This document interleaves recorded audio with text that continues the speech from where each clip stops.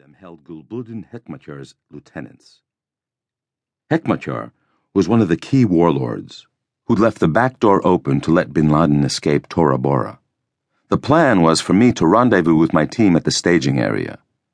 They were in the area guiding the Rangers to the high-value targets, using Afghan spies or, as we call them, assets.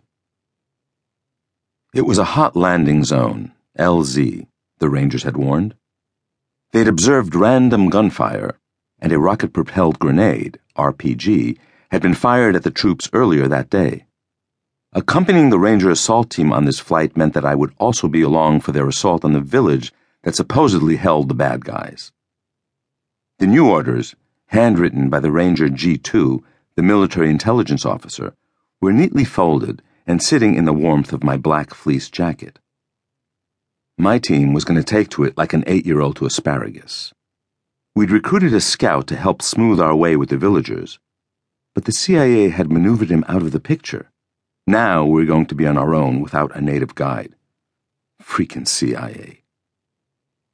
With a slight shudder, our chopper moved forward in formation with 4 other MH-47s, accompanied by 5 Black Hawk attack helicopters, toward the northeastern mountains of Afghanistan. In the bright moonlight, I could clearly see the desert terrain, a cool, pale, whitish blue. Following the curves and bumps of the terrain, the nap of the earth, we passed over it at 150 knots per hour.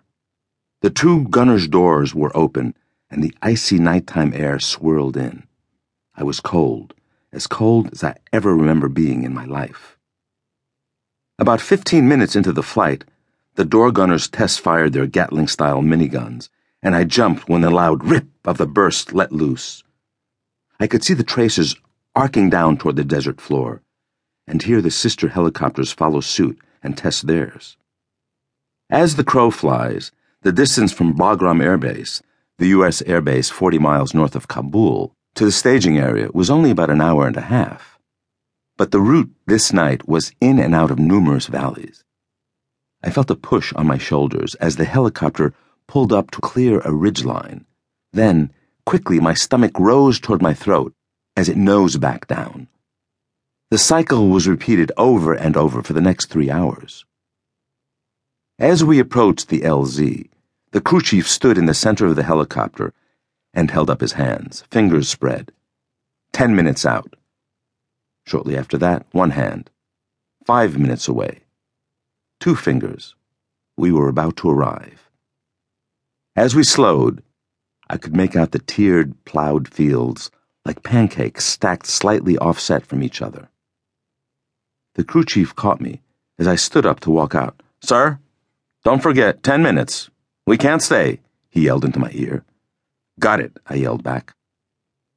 As the MH-47 landed and the rear ramp was lowered, I put my rifle on semi-auto and moved out to 2 o'clock from the bird, while half the team went out to establish security around the helo. At first, the exhaust from the 2 jet motors of the 47 washed over me like a tropical breeze. The heat was a welcome surprise. I was next to an irrigation ditch that, I quickly found out after putting my foot into it, was full of cold water. I moved out of the ditch and went down on 1 knee. The noise from the bird was thunderous. I had 10 minutes to meet with my guys, give them their new mission, and pass along the gear while the 10th Mountain guys loaded into the empty Chinooks. More than 10 minutes, and the CSAR would take off without me, and I would be left with no winter gear, no additional weaponry, no extra ammo. Feeling the cold ground on my knee through my pants, I watched the horizon for either the silhouette of an enemy troop moving forward with an AK-47 or one of our officers approaching me to make contact.